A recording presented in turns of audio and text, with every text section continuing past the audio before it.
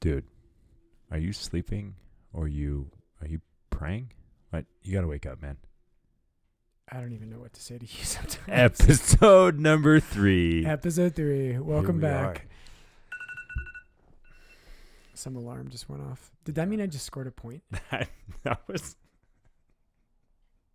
Didn't we decide that? Yeah, it did. That we needed the bell last episode. Yeah, when like something dings or a bell rings, that's like point for FB. I literally had a text reminder set from last week to send someone a text right now, and I totally forgot about it, and it just went off. It's a sign from God. That's right. Yeah. Now I'll forget to send the text, though, because it's going to be like 20 minutes from now. Oh, well, welcome back. Episode 3. Episode 3. Here we go. The world is more chaotic since episode 2, and people are more confused and more anxious, and yes, all the above. But we do have Morgan Rogers in the room, so That's right. Morgan, who is our graphic designer and that's right. phenomenal artist. We just got to get her to start painting things for our gala. When is the gala again? I keep telling people the wrong date. January 23rd. That's kind of a shameless plug. That is. Yeah. Yes, we will have a school gala, but we also have a silent auction coming up November 27th through December 5th, where if you're looking for any good Christmas items, we got a lot of cool stuff that you can buy for Christmas and support our parish and school. Yeah. No kidding. We've got a great school too. I was telling somebody, every time I hear about our school kids, I feel so just kind of robbed by the education I had as a kid. Like our school kids come over and what are you reading right now in class? And the things that they're doing is just so impressive. It's so different from what I got when I was a kid. Well, that was when I took this job. It was all of a sudden it was like, oh, I'm working for the Catholic Church and also the Catholic school. But I went to all public schools growing up. My high school was just under 4,000 kids. So I'm definitely not used to the school size and the education. And yeah, when you walk around and everyone's speaking Latin, right. I'm like, my high school barely knew English. It was just a sports and, standard public education in California. Yeah, no, mine was the same way. As I always say, my first Catholic school was a seminary. And I mean, the University of Colorado, UC. The elite. UC is a pretty Catholic. That's right. Catholic place here. I always laugh. They call me. Do they call you? So the business school calls me and asks for donations. That's right. And I just kind of laugh. I'm like, you guys just received an $8 billion donation from whoever to build a new building. And I just kind of laugh. Yeah, you have to. And then I'm like, do I tell them I'm a Catholic priest? You probably should. They call and they say, hi, Brian. And I'm just tempted to say, it's Father Brian. Well, then what they'll do is I'll put that in their notes, if they're doing it right, in their little CRM system, and you'll forever be noted priest. Priest. Bet those phone calls come way less. Priest, yes. People in Boulder, they love calling priests. They just know that's not a high likelihood of a big donation coming out of that one. So you'll get probably backburnered unless they're struggling with something in life. That's true. That hasn't happened yet. Well, I'm struggling with something in life nice. Now. That sounds to me like a segue. That is. That's a nice segue. That is. Well I'm going done. from UC, University of Colorado at Boulder, to a question I have for you, which has to do with, so I've been trying to avoid reading the news outlets, but I was on there the other day and I was watching something that basically Pope Francis apparently called Joe Biden, president-elect. And well, some people would say you can't say president-elect yet. That's right. So regardless of where you stand on that, apparently the Pope called Joe Biden. Really have no idea what they discussed. But then this also falls into the category of the letter that the bishops, and you can clarify a lot of this, but the bishops sent out kind of congratulating Joe Biden. And they actually referenced him being the first Catholic president since JFK. And my question for you, though, is I feel like we spent so much time and kind of just being the new guy trying to wrap my head around the power and kind of the issues around abortion and Joe Biden's stance and Kamala's stance and her allegiance to Planned Parenthood and all this kind of stuff. It seemed like it was pretty obvious that that was a really big issue politically. You might say that. And now I'm more confused than ever, though. When you hear the headlines saying, you know, the Pope's calling to congratulate, and you've got the bishops applauding him and applauding his Catholicism, I don't really understand it. I feel like he should not be receiving those phone calls. And instead, if there is a phone call, hopefully it's more, hey, congratulations, but you're a little off on a few things that we need to discuss. That's kind of the way you call me. Every day. Like that thing you did to me today. That's right. That was horrific. Yeah, I just backstory there. I've been begging Father Brian to call somebody for a little while, and it just wasn't happening. So you've been making passive aggressive comments. That's right. Every time you walk by me. And Right. So today I just decided to dial the person, let it start to ring. You said, "What's that?" And I threw the phone at you, literally my cell phone, threw it at you, and he answered. You were forced to have a conversation. That was so bad. Yeah. It's amazing that you still work here. Yeah, that's right. Well, you're welcome. You hired me. I do hate phone calls. I don't know if anybody else out there is like that. I'm sure you all are. I don't know why, but I have this irrational fear of phone calls. But anyway, yeah, I mean, it's an interesting topic, you know, the bishops and Pope Francis interacting with Joe Biden. And what do you think people were feeling with that? I think more confused than ever. When I read it for myself, I get caught in between, and I every time I do not land in the middle. I'm either the Pope and the bishops need to make a public stance against Joe Biden and basically eliminate him from Catholicism unless he changes his stance. Right. And or I could feel it, and I think I probably lean more that way, but it could also come across as, oh, well then abortion is not that big of a deal. And if you are kind of on the fence about the topic or any of the number of issues that exist, it then just kind of validates that stance. Right. That you can walk away from it being like, oh, it's not a big deal. Like the Pope called, what are we arguing about? So I think it doesn't provide clarity. And again, we don't know what they said, or it was just a standard form letter that I'm sure the bishop who addressed it probably didn't write himself. Maybe did, maybe I have no idea. But That'd be kind of a fun form letter. That's right. You have a form letter in your files. Form letter. Congratulating new president. You know, yeah, and send. they probably had a template too of one for Trump. Hey, congratulations on the re-election. Re-election. Yeah, and then they just put that one in the trash. Yeah. So, yeah, I don't know. I feel like people are probably more confused and or more frustrated with the bishops and priests than ever before. Yeah. I mean, there's so much to this issue, and there's a couple things I'd love to talk about with this. One of the things, though, you and I have talked about this. Social media today, you know, there's this temptation I feel that's out there that says you just know so much more today about people's lives than we did previously. My friend Father Matt Book said this is, you know, there were probably a lot of just crazy things that the popes did in the 16th century, but no one was posting it on Facebook. And so, you know, grandma who lives in 16th century, you know, your grandma. So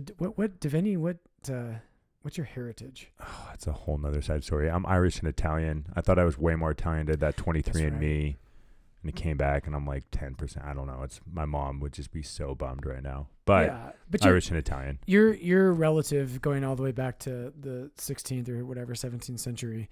If a pope did something stupid, they're not in Ireland going kind of freaking out. Right. They're just living their life. And I feel like even back then, though, even if it was publicized, it then had to be printed, then shipped all the way over. Like, it takes days, if not weeks, to get news. Yeah. And things have died down. So it's a different story than on Twitter that happens 3 seconds ago. Trump said this. Right. Yeah, and I think that's actually really important because we're just too distracted. And it's easy to be outraged at what's happening with this person said this or this. And there's kind of this idea that we're perfect and what's wrong with the world and why did Pope Francis do this? Why did Bishop so-and-so do this? Why, did Father Brian, I don't know. Why does he always talk about how ripped he is? Yes. Yes. Yes. It's hard not to. It's hard not to talk about that. I know Morgan always says, and so does Mary. She's like, when you're a priest, you just get cheap laughs. And it's kind of true. Right. Yes. Well, so anyway, I think just kind of cutting into this a little bit, like people know way too much today. They know way too much about what's going on. And not that I want to, suppress information or something, but okay, the bishops wrote a letter. Who cares? And I think there's a number of points about this.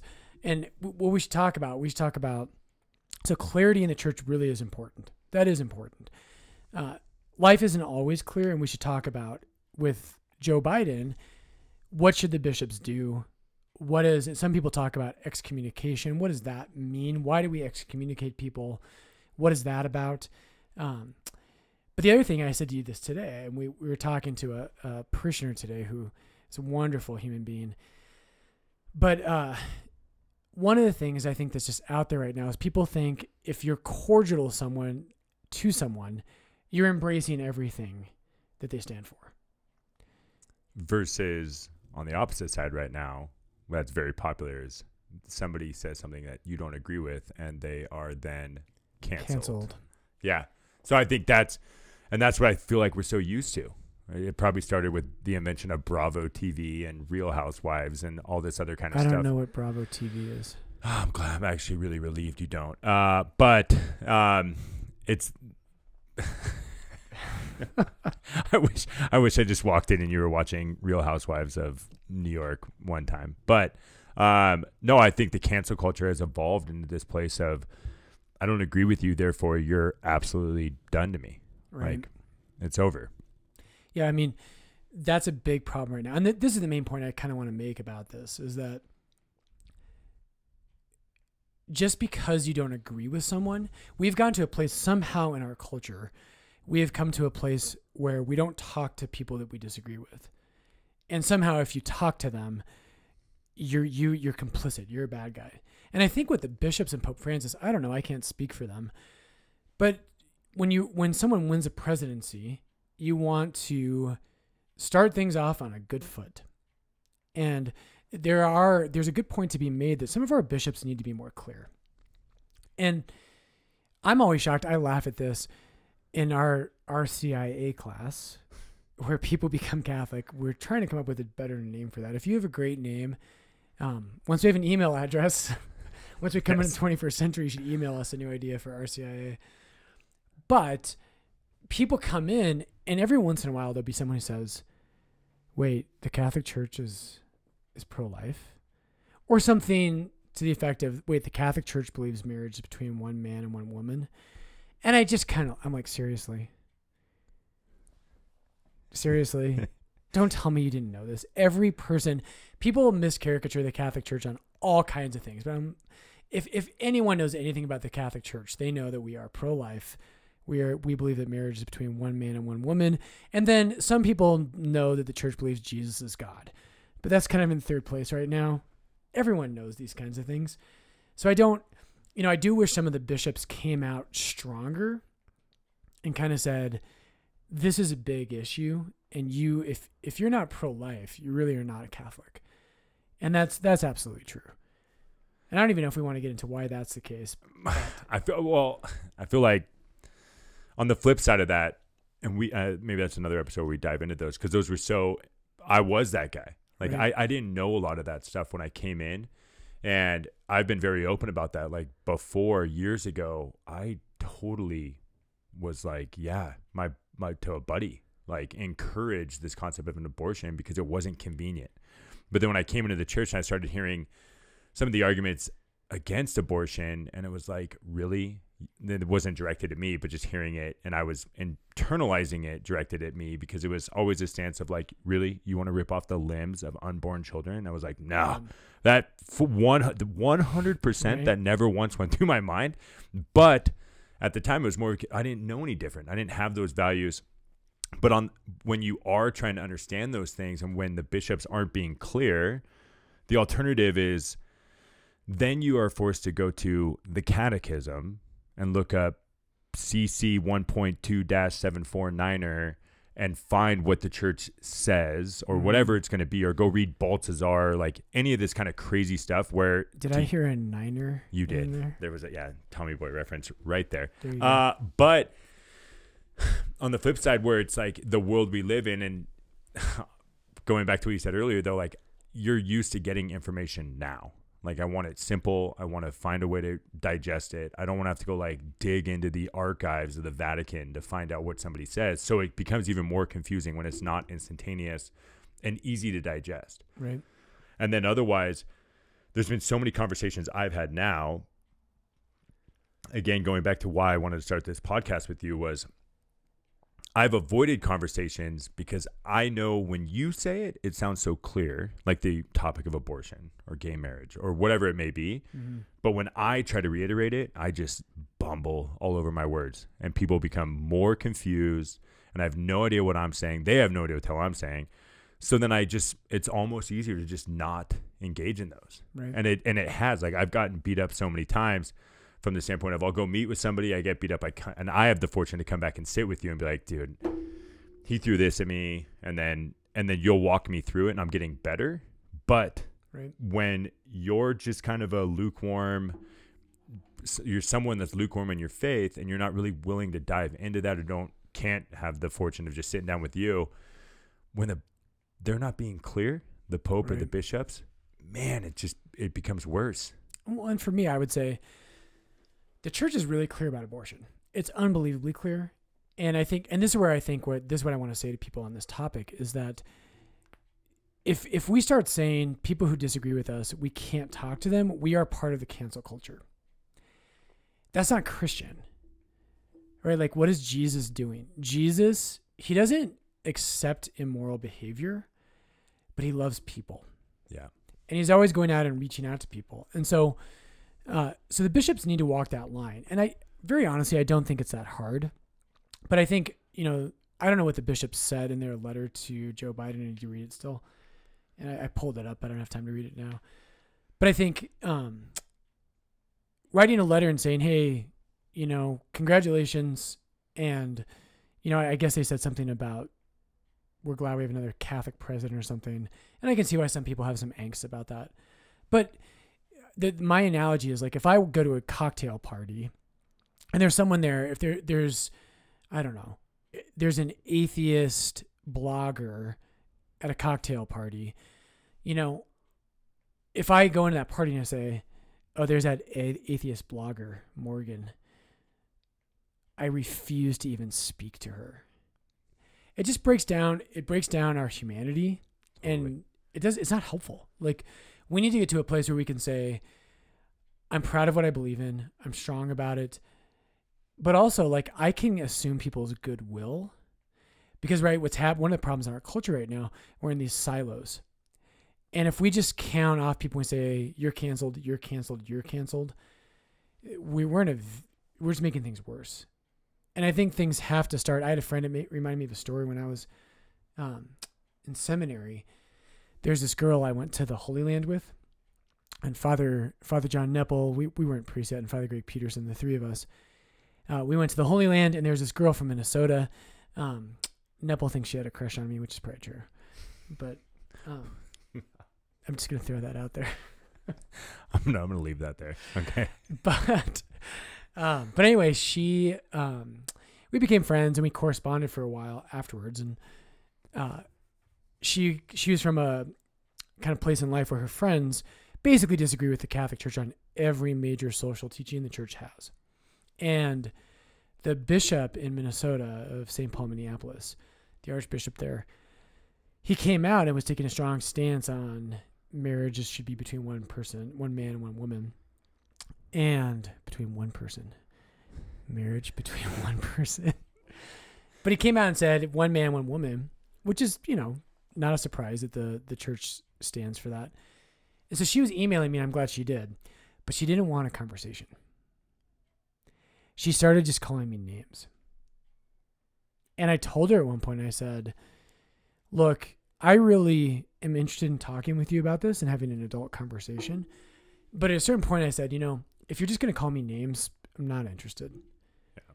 You're not getting anywhere with that. Yeah. And I think for us as Christians, like when Pope Francis, like, okay, are you not allowed if your enemy wins a big award, can you not be like just cordial and say, congratulations that you won that award for best beard of November?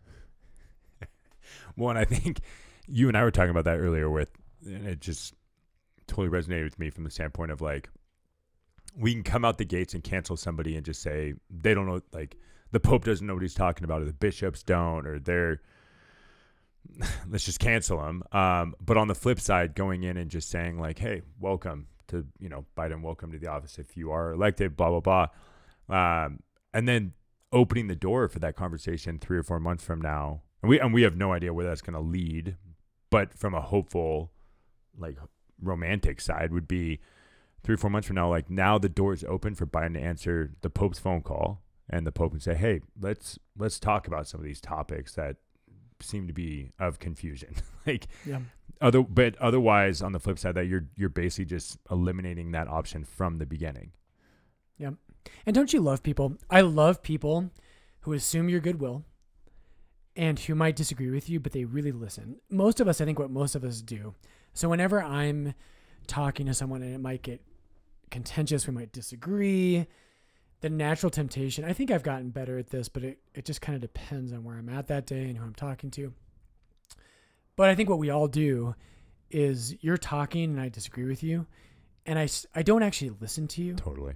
I just think about what I'm going to say next to completely destroy you.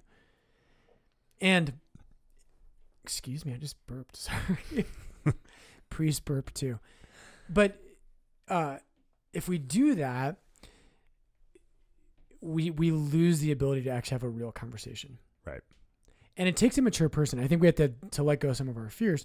And, there's certain topics where we're pretty, we're pretty intensely kind of entrenched in our position, like an abortion is one of them. And there's very good reason for that. I'm so tired. And what happens though is because we can't dialogue with people, we live in the culture of one-liners. And so we have slogans, we don't have discussions. Mm-hmm. And so, I think I am where I'm at. And so I tend to think that pro-abortion advocates, and I think the best thing you can do is someone who believes that abortion is a good thing, or a lot of people say, I don't believe abortion is a good thing, but they'll say it's a necessary evil and it's complex. And I think the best thing we should do with those people is assume they have good intentions. Right? Assume they have good intentions. And I try to do that. If I'm talking to someone who's pro-abortion, and Joe Biden is a very pro-abortion person, and that's clearly at odds with Catholic teaching. But when I meet someone who is pro-abortion, the first thing I think is, how can I see the good? What's the good thing they're trying to do? And usually what they're trying to do is they're trying to help a young woman, usually, in their minds, I think, who is facing a difficult situation, probably is not supported by the man in that relationship. Her parents might be putting pressure on her friends. She's scared, doesn't feel like she has a lot of options. And I think people who are pro-abortion are saying, how can you not care about that girl? And if you think of it that way, it can soften your heart a little bit to say, hey, wow, that, there's something good there. And the Catholic response, of course, what would you say to that? Do you not care about the baby? Yeah. I mean, hopefully in a nicer way than that. Jerk. Hence why I lose all my debates and friends. Yeah. I mean, yeah, I think one way to say it, at least, would be to say killing your baby isn't actually going to help you. And we need to do a better job in the abortion thing of putting our money where our mouth is at. But a lot of people do. I always say the best argument for the pro-life cause. Have you ever seen those cars? I haven't seen one in a while, but I remember seeing these cars and people would write on their windows and they would say, if you are in danger of having an abortion and you need help, here is my cell phone number. Call me. I will take care of you. Never seen it. That's awesome. Isn't that beautiful? And that's I think where we need to go as a community of Christians, is to say, I do think the majority of abortions, and I don't know, I will probably get emails about this once we have an email address. I like to think the majority of abortions are kind of that situation. I know there are others, but how do we help those girls? How do we take the high road, and how do we say it's easy to just fight and condemn people, and abortion is wrong, we have to stand on that ground, but then say, but whenever you just attack someone, they go into defensive mode, immediately defensive mode. And you're never going to win that person over. And I think what we want to do as Catholics is we don't want to just win the argument. We want to win the person. We want to win the person. And so, with the president, if Joe Biden is our president, which is likely, if he's the president, there's another layer to this, right? Where we want to win him over, but also he has authority to do some really, really bad things. And if we can't win him over, it matters that, he has promised to reverse the Hyde Amendment. Do you know what that is? No. The Hyde Amendment used to be a bipartisan thing where it said we're not going to have taxpayers' money go towards abortions because it's such a controversial thing and half of our country thinks it's murder. So we shouldn't have money going to that from taxpayers. That used to be bipartisan. Joe Biden he supported that. Now I think from pressure from the left, he's kind of said, well, I'll reverse that if I become president. And it looks like he's just kind of blowing with the wind. But that's where it's like, I would love to win Joe Biden. But at the end of the day, if he reverses that, I don't want tens of millions, I don't know how much money, but like tens of millions of dollars from the government to go to fund the killing of innocent human life. Like, I feel like I've got way off topic. Well, so if Joe Biden came to Denver and said, I wanted to meet with Father Brian. I heard he's got a thriving parish here in Denver, and I want to attend Mass there, and not out of the realm of possibilities. I don't know if he'd insist with meeting the Archbishop, but if he came and sat here and you had an opportunity to sit down with him, what would your stance be? Would it be no, I don't want to meet with him? Would it be, I'll meet with him and, hey, I'm so excited to meet you. Can I take your photo? Or would you take a different approach to kind of address some of these concerns? Yeah. And I think that this gets at the question of the more difficult question. I think that all of us as Christians, and even if you're not a Christian, if you're listening today, and Patrick Devaney said, hey, you got to listen to this. All of us as human beings, we're just going to be better off. We're going to be better people if we assume people's good intentions. Right. And we say, hey, I'm willing to have a conversation with anybody. And I'm going to try not to be defensive. I'm going to try to just be honest. There is a line, though. How far does that go? And I think that's the question. I used to say to people, like, have you heard of this book, The Benedict Option? No. Don't you love it when I bring up books? That's right. So the Benedict Option says this, and it's, I actually haven't read the book, but it's referring to the last line of a very famous book called After Virtue. But we don't need to get into all that. What it's getting at is that, so let's say you and Steph, you guys don't have any kids yet, but let's say 20 years from now, you have 3 teenage girls. Okay? Ugh. Right? They'll be I would love it, but okay, yes. Right. And so you live in this neighborhood, and next door to you, you've got a family that doesn't think that there's any such thing as sexual immorality. And they've got 3 teenage boys that are roughly the same age as your daughters. Mm-hmm. And these people next door to you, they don't believe that there is such a thing as immorality when it comes to sexual things. Right. So the question becomes, how long do you talk to your neighbor and say, let's say one of your daughters is walking up front and the neighbor's son catcalls at your daughter, Mm-hmm. right? And right, I want to know how you would react to this. But let's say they do that, and I think that the question that you're getting at with Biden is similar to this on some level. Mm-hmm. Is my natural instinct would be like, you know what? I'm gonna go talk to the dad next door, and let's have a beer. Let's get to know each other a little bit, and let's see if we can build a relationship. And maybe over time, I can convince him, to kind of see some of these things that, sexual morality is a real thing, and this makes my daughters uncomfortable, et cetera, et cetera, et cetera. So the Benedict option question is, how long do you go for that? And when's the line where you say, hey, keep your sons away from my daughters. And if I see your sons doing this to my girls, there's going to be a problem. Well, it's hard to answer that after you answered how you would approach it. Sorry. I naturally, and this is the difference between you and me, I would build a wall separating my property and theirs. Right. Giant wall. Girls can never go over there. And I would accidentally find a way to have a brick land close, if not really close to the boy that said it, that catcalled, and that would happen as soon as he catcalled. Yeah. I naturally the blood's boiling. Like I'm really pissed. Yeah. See, this is why you're not the Pope. That's why I meant that. Right. Yeah. But this is the question. And so I think the question with Biden is, and with a lot of these questions, I think that we should have a high threshold to say, we're going to do our best to win people over. And the best way to do that, I just think, I always say, if you want to have a discussion with someone, it doesn't go very well if you start by telling them what they're wrong about.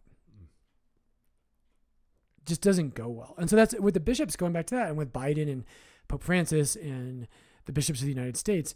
If you start a relationship and you say, hey, Patrick, it's great to see you. I hate your haircut. And by the way, you screwed up 4 things last week. Maybe there's a time and a place for that. But if you want to win people over, it helps a lot to just build a little bit of a relationship. Dude, I literally just got a haircut, and you just aired out my errors of last week. No, it's actually a really interesting point, because all of that seems so obvious to me until you use that example. And right away, I'm ready to cancel the neighbor. Right. When it comes to something that personal to me, I'm ready to just say, girls, you're never going over there. And I will never look at them. I don't respect them. I don't blah, blah, blah. But that gets us nowhere. Right. And so with Biden, though, so let's come back to this. Yeah. So I think that's a good question for our culture. And at Lourdes, it's how do we walk that fine line of, we believe certain things are good and true and they're worth defending, but also we want to engage. We don't want to become just a ghetto where we cut ourselves off from the rest of the world. And that's a fine line to walk. The president is a little bit more complex. And the reason for that is what you brought up earlier, is the question of the clarity of the church's teaching. And so the church traditionally would say, if you're a public figure, it's a more serious thing. And the reason is because it can confuse people. And I'm going to grab my Bible as we're looking at this, but in 1 Corinthians 5, I'm just going to make sure I'm right on that reference. But Paul talks about excommunication in the New Testament. And what this is about, you can't just excommunicate someone. Excommunication, out of communion. Ex is a Latin and Greek preposition, and it means outside. And this is important. The only person who can put you, if you've been baptized into Jesus Christ and you have communion with him and with the church because of him, because the church is the communion of all those in Christ who have communion with him, and so hence with each other, I can't just say, hey, you're excommunicated. I don't have that power. The only person who can put you out of communion with Christ and hence with the church is you. That's an important thing to say, is that no one can do that to you. You can only do that to yourself. And what the church does, I'm going to get this passage wrong. But what the church does is the church only recognizes that, and it does it for the good of the person who's fallen away. Well, I feel like what's tough about that, and just as you're saying this, it's resonating with me because it's as you're trying to explain, justify, and evangelize your faith, it becomes an issue where it'd be so much easier when I walk into an argument and they're like, yeah, well, your Pope said this, or your president who's Catholic said this. And it'd be so much easier for me to your point, win the argument by saying, yeah, but they've been excommunicated. Right. Like, so just give me that wild card in my back pocket to just say, yeah, no, this is very clear what we say, and we don't mess around with that. And until then, it's a lot harder to explain it the way you are, and trying to win the bigger, the war, not the battle. Right. No, and that's right. And I think, so it is clear if the church says that. So I found the passage here. It is 1 Corinthians 5. I was right. Nice. I was hoping you were, yeah. So 1 Corinthians 5, St. Paul says this, and this is chapter 5, verse 1. He says, it is actually reported that there is immorality. Now, you know what the word for immorality is in the New Testament? Don't you love when I ask you to name a word in Greek? Gosh, absolutely not.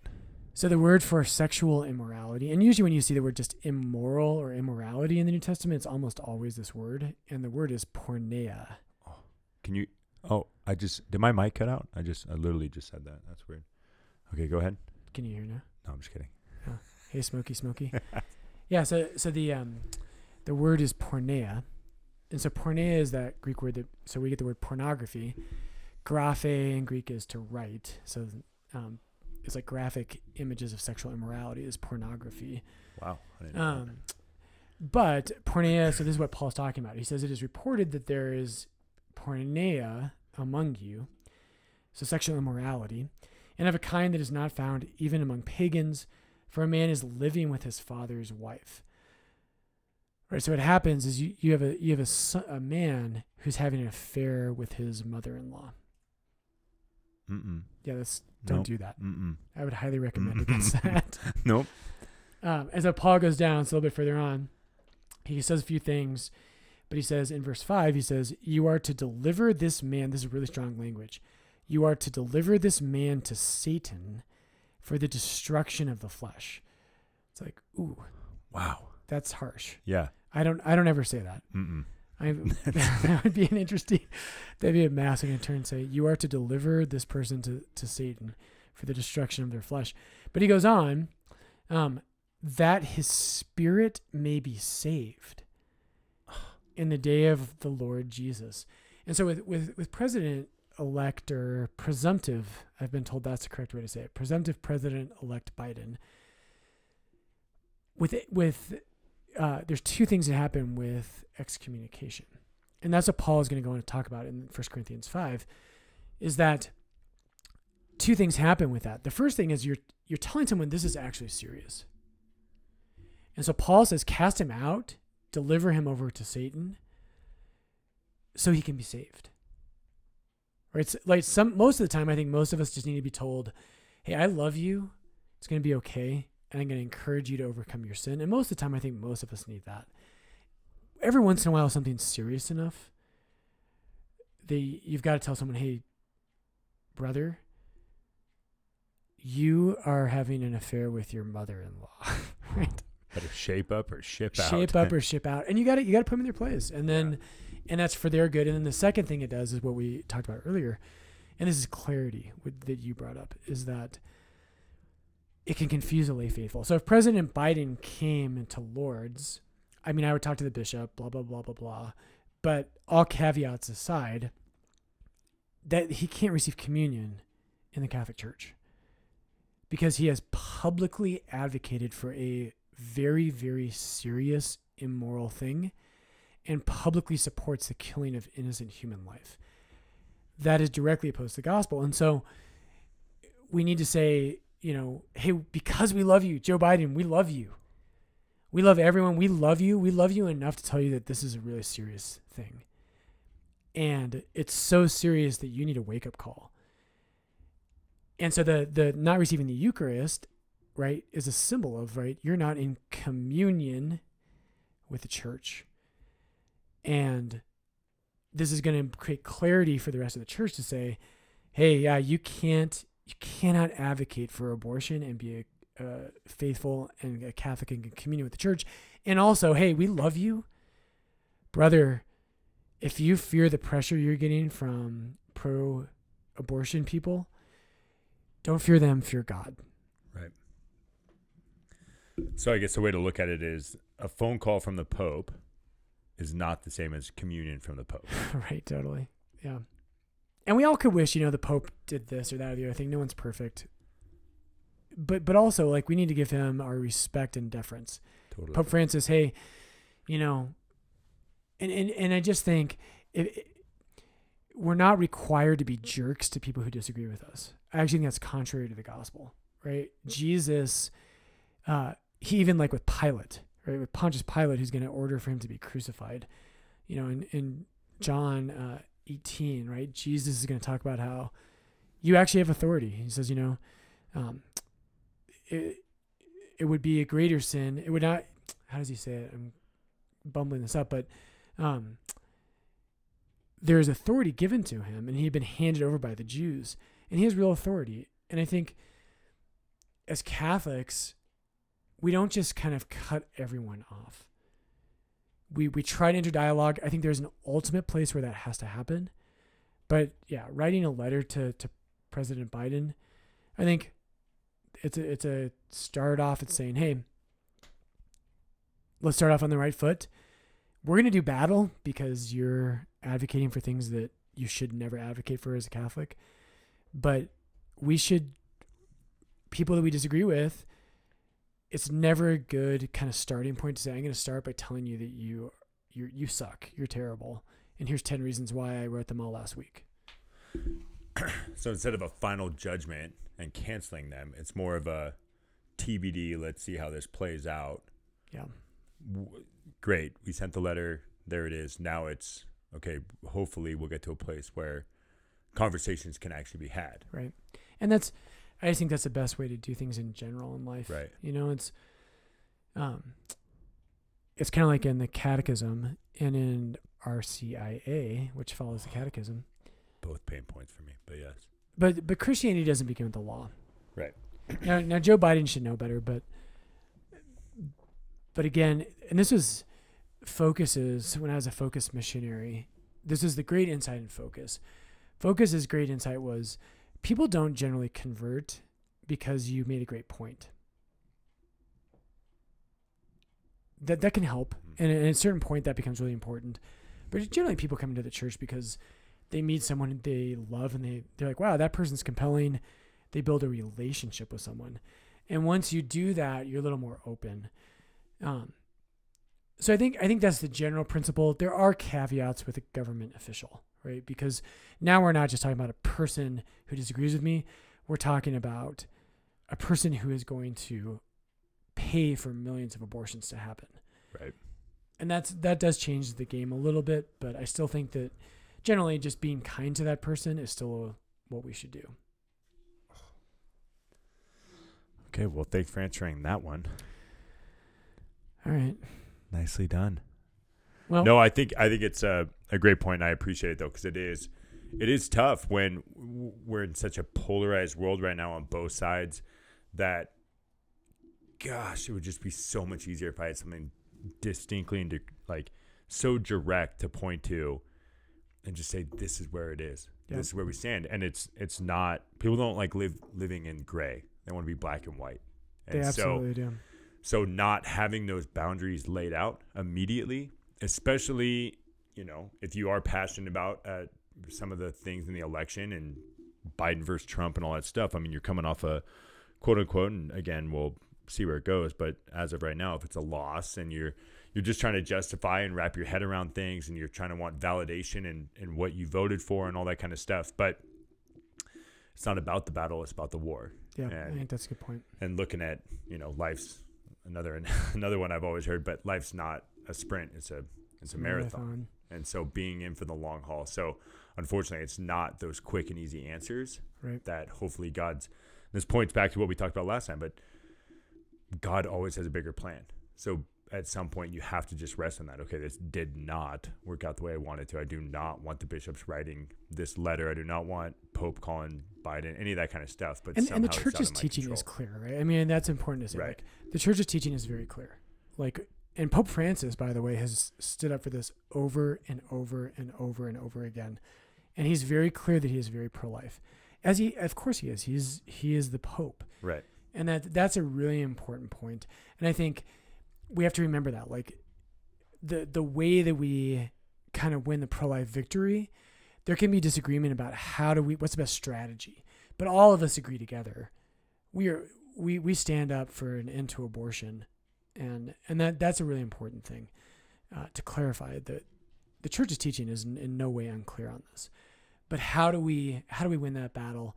Good Catholics can disagree about that, but me personally, I don't think it's ever a winning strategy to just always be attacking, but it's to assume goodwill and then stand up for our principles. And we say, hey, we beat a dead horse, I think, though. Yeah. Something you said right there, though, and I don't know if it's necessarily our next episode, but something I'd love to talk about that I've been able to talk to you about, though, is you kind of hear right now in the election of like, okay, well, even if Biden wins, we have the Senate or the House or whatever it's going to be. So his power can only go so far. Right. And then correct me if I'm wrong, and possibly more of a cliffhanger, but is the church structured the same way?